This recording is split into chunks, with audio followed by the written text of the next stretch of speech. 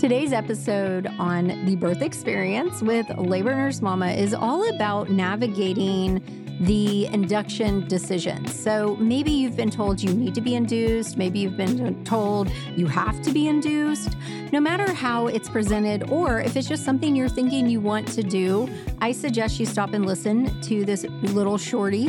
And then we will walk you through some of the top reasons that we see that women are presented with induction. So enjoy this episode. Okay, so we are going to be talking about this is very quick, very short, because I have a masterclass that you guys can come to that's going to be live. But we're going to be talking about when is it okay to say no to an induction and when is it necessary? Hello, 38 weeks pregnant. Next week because you have gestational diabetes. So that is one of the things I'm going to talk about. I'm not going to go into like deep detail because I am teaching about this next week. We do have an old induction workshop or a past one that if you guys are interested in, I think it's $19. So if you're interested, just send us a DM and I'll send you the link to that. Okay, so far I've seen gestational diabetes questions. I've seen cholestasis, and I just wanted to chat. So I love this that I have two different moms, one who is 35 weeks with gestational diabetes and one who is 38 weeks just with gestational diabetes. And the one who is 35 weeks is saying there's been no talk and then of induction. And then we have a 38-weeker who said they are talking of it. So typically, if you have gestational diabetes, they are going to want to induce you. Now, what I recommend is, and this is the same for all of you. So I want you guys to really hear me. Having a high-risk diagnosis, some of them, like gestational diabetes or VBAC or IVF, or there's a few other ones, but I don't want to go into all of them because you really need to be communicating with your provider and you need to look at the whole picture. So that's for all of you. It's really about the whole picture. So let's pretend I have a mama over here who is diagnosed with gestational diabetes. And then I have a mama over here that is diagnosed with gestational diabetes. So mama number one is diagnosed with gestational diabetes. She's diet controlled. Her blood sugars are within range. She is eating a very healthy diet. She's a very healthy mom. She has no other diagnosis. And baby is doing really good in the checkups. So maybe she's having a BPP, which is a biophysical profile, or she's having NSTs, and the baby is passing with flying colors. So that's mama number one. She's doing good, baby's doing good, but she does have diet-controlled gestational diabetes. Then you have mama number two, and she has diabetes as well. It's not controlled by diet. She's having to take insulin, and she's still having some issues with her blood sugars. When you have a mama who is diet-controlled, baby's doing good, mama's doing good, this is the mom who can take some time and really do her due diligence and tell her provider, hey, I am willing to come in for more checks, to have the BPPs, to have the NSTs, but I do not want to be induced. Here's what we can do. And to make like a bargain with a provider that is really pushing for an induction. And you can say, you know what? I'm coming in now once a week for an NST and BPP. And I understand that you would prefer that I'm induced, but here's what I'm willing to do. How about I come in twice a week for NSTs and BPPs? And I send you my blood sugars. And as long as everything is controlled and baby's doing good, then I would like to wait for spontaneous labor. That is 100% reasonable. Now, if mama number 2 is really having a hard time keeping her blood sugar in control, even with medication, and she's going and baby's doing okay on the BPPs and the NSTs, she probably really wants to consider having an induction. That is a legit medical reason for having an induction. Now, let's say we have a mama who is an IVF pregnancy, or maybe an older mama like I was when I had Grayson. And her providers, I induce all mamas that are IVF, I induce all women who are over 35 because the risk of blah, blah, blah, blah, blah, blah, blah. And it's just my preference. This is what I like to do. This is what the studies tell me. And that's what we're doing. Here's what I would say. Again, mama 1, mama 2. Maybe mama 1 is IVF and she's 39 years old, but she's in superb health. She eats a healthy diet. She's had no other problems during her pregnancy. Her baby looks good when they've done the ultrasounds and a BPP and they've done an NST and baby looks fantastic. Then you have mama number 2, right? She's IVF. She's older. And maybe she has been having some problems with other things. She's maybe overweight and she's having a hard time. Maybe she has asthma, right? Something else is going on. And maybe they've done a couple BPPs that baby's not looking so fantastic, passing, but not passing really good. She might be a mom who might need a medically induced induction. But mama number 1, she's older. She's got IVF. She was an IVF pregnancy, but she's doing really good and baby's doing really good. So if you can see a common thread here, right? We need to examine each situation. There is not one blanket answer for everyone. Each situation needs to be examined. And if you are having all these things going on and whatever your diagnosis is, it's not in control and baby is reacting to it, then you might be someone who needs to have an induction. Now, for my mama who has cholestasis, again, what are your labs? How is baby growing? How are you doing? How is baby doing? If you have cholestasis and you're able to tolerate it and your labs are not getting worse, they're not too bad, then have a discussion with your provider. Now, most of my mamas who have cholestasis, whose labs are reflecting that and who are just having a lot of issues, they want to be induced because they do not feel good. They're miserable.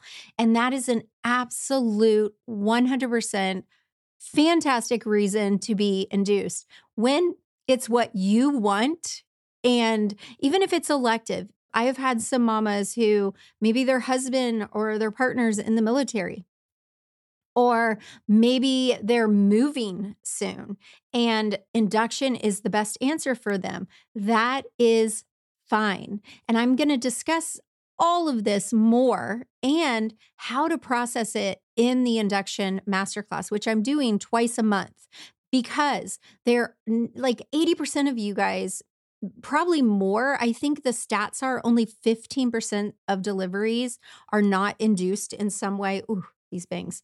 So this induction masterclass that I'm doing is so needed because so many of you guys blindly go into an induction or blindly go into an induction decision without knowing all the things. And I don't want that anymore. It frustrates me. I want you guys to be so freaking empowered that all the things. And not only in my induction masterclass, it's $27, you guys. And that includes your workbook, your induction birth plan. If it comes to you being induced, it'll probably be an hour and a half or so. It depends on how many questions you guys have. It's live.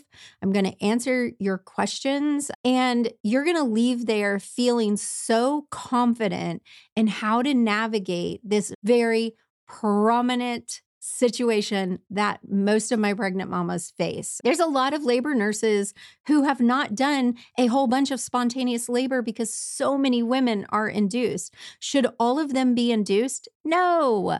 An induction is an intervention. An intervention should only be used when necessary and needed. And I want to help you guys really break it down. Not only that, I'm going to also teach you how to self-induce and get labor kickstarted at home.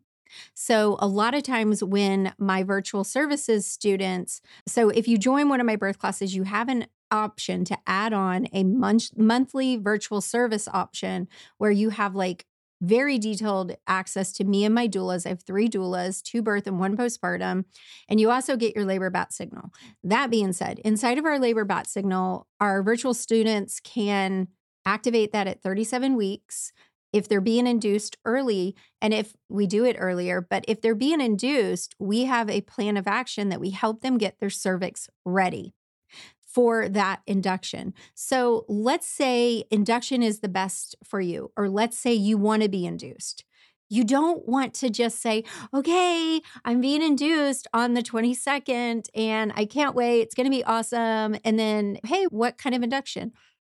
I'm not sure. What are you doing to prepare? I've got my hospital bag packed. All of those things are great, but you should be able to answer what the plan of induction is. You should have an induction pre-plan where you're getting your baby as far into the pelvis as possible, your cervix is dilated and softened as possible and ready so that you will not end up in a failed induction, because it's so common to end up in a failed induction. It's 100% super common. And we don't want that. The more your cervix is ready, the better. And I'm going to also teach that inside this masterclass. I'm so excited about this masterclass. And I haven't been talking about it a whole bunch, but we have limited seats because I don't want a huge amount of people. I want to be able to really break it down with you guys and answer your questions. And I don't want to be on there for 14 hours. It includes all the things. I'm going to give you your pre-induction plan. So you'll leave there knowing how to do nipple stimulation and whether you should do nipple stimulation, evening primrose oil. I'm going to break out my vagina prop, which I don't use often, to show you how to do a perineal massage. We're going to talk about what settings for the nipple stimulation, how to do it. We're going to talk about prepping you if you're going to be induced, and also getting your body ready if you're not going to be induced. And you're going to have a whole guide to that to take home with you. And we're going to talk about how to minimize your fears, but also how to take ownership of your induction so that you are the one making the decisions. Let's think about some other reasons. I saw that someone had a question. She said, I am on blood thinner and they wanted me to be induced, and I wish I could have waited a week later. So when you're on blood thinner, which was me with Grayson, I also had to be on blood thinner, and I have a whole story about that, you guys. I'll tell you real quick. So I had 5 successful pregnancies, and then I had 3 losses in a row. And so when I got pregnant with Grayson, I was filled with so much fear and anxiety.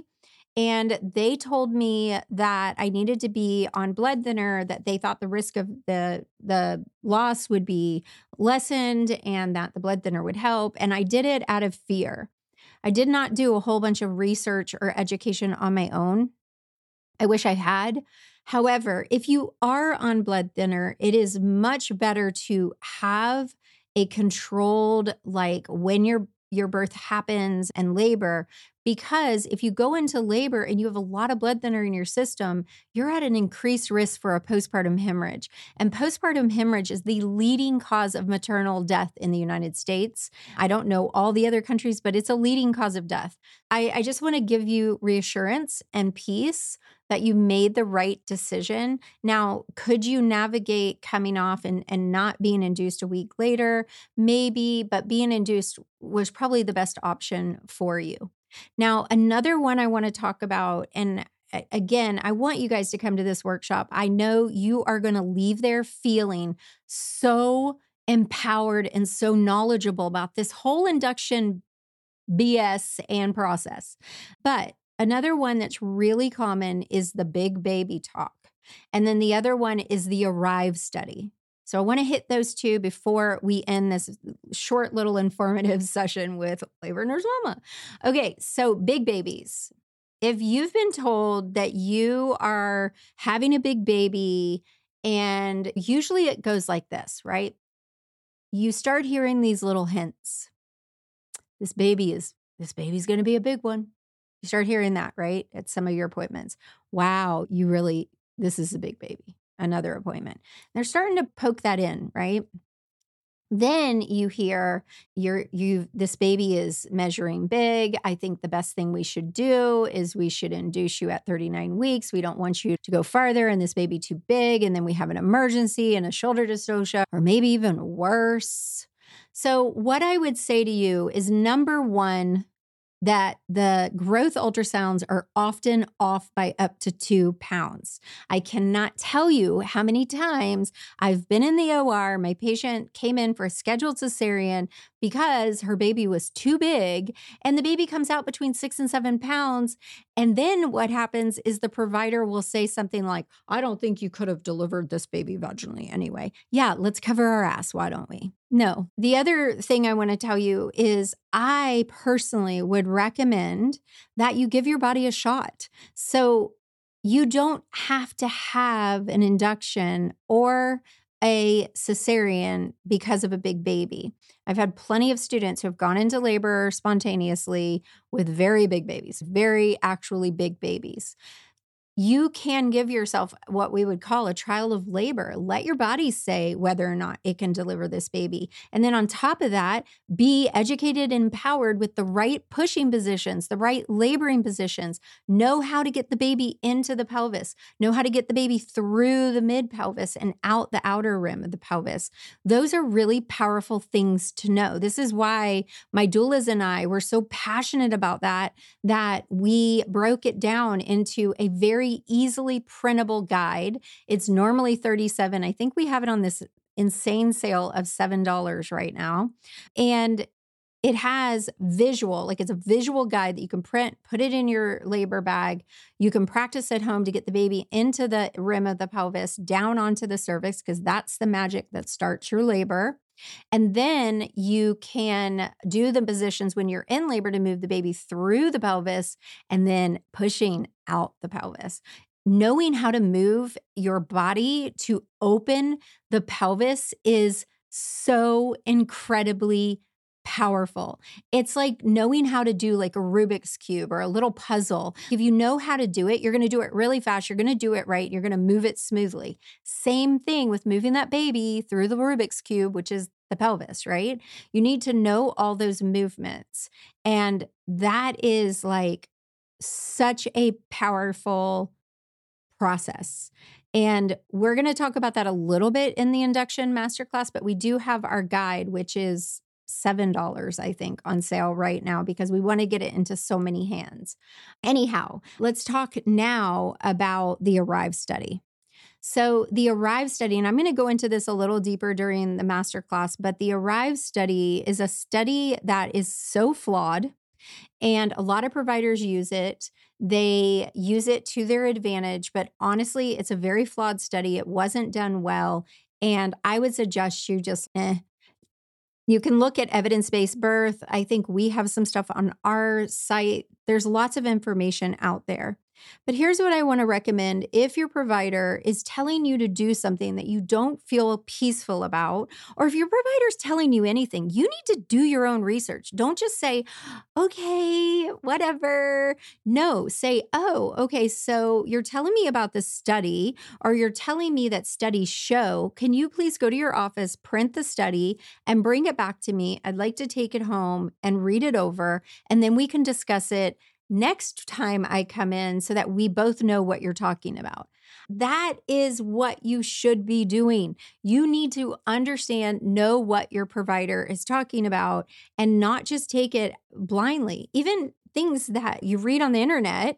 You need to do your own research and find out, is this legit or is this just some Joe Blow with literally no experience telling me that's the best thing for my birth? Now, one thing you can get from here is I have 16 years of labor and delivery experience, lots of childbirth education experience, and I've had 6 babies. So you're getting the real deal. And if I don't know your question, like if I don't know it, I'm going to do the research or refer you to someone who does. So just knowledge is power. Obviously, I tell y'all all the time, you need to take a full birth class. This is so important. My birth classes do have a section on inductions, but this induction masterclass, we're doing it on top of that to go way deeper into it because so many of you guys end up being induced. That's the truth of the matter. If you do join one of my birth classes, you will get $10 off the induction masterclass. So if one of my students is watching, you want to attend, just let us know. We'll send you the $10 off coupon. That's only available for students and members. Anyway, I hope this helped you. I know a lot of you guys were on here with GDM. I just want to encourage you again, if your gestational diabetes is in control, which it should be because you should be making some lifestyle changes. If it's diet control, then you do not have to be induced. You can navigate that decision with your provider, but you are in charge here. You are the birth queen, 100% the birth queen. Okay. Hopefully that was very educational. If you want a bunch more, come next week to the masterclass, the induction masterclass. It's going to be a small group of you guys. We've got limited seats and you're going to leave prepared, feeling calm with a workbook. And we're just going to have a lot of fun breaking apart this really important topic. All right. I hope you guys have a fantastic day. Hello, Ashley. I see you if you're still on here. That's my postpartum doula who's in training, and she's also pregnant with baby number 2. So exciting. So Ashley said she was induced due to her blood pressure and had a very beautiful birth because of Trish. Thank you. Thank you. Thank you. All right, you guys, any other questions that I need to get before I hop off? And then I'm going to go snuggle with my little guy. Induced due to water breaking, was that necessary? It depends. What I tell my students when it comes to your water breaking, if your water breaks, you do not have to rush to the hospital. Even if you're GBS, I have rules for that I can teach you. But if your water breaks and it comes 6, 8, 10 hours later, and labor is not starting, and labor would be regular labor contractions causing dilation, causing cervical change, then you might need what I call a sniff of Pitocin. You might need some extra help. And that is actually called an augmentation. It's different than an induction. An induction is we are getting the whole kit and caboodle started. An augmentation is it's already started, but it's maybe your battery's not turning over. We might need to jumpstart you a little. So that's an augmentation. Okay, you guys, have a fantastic day.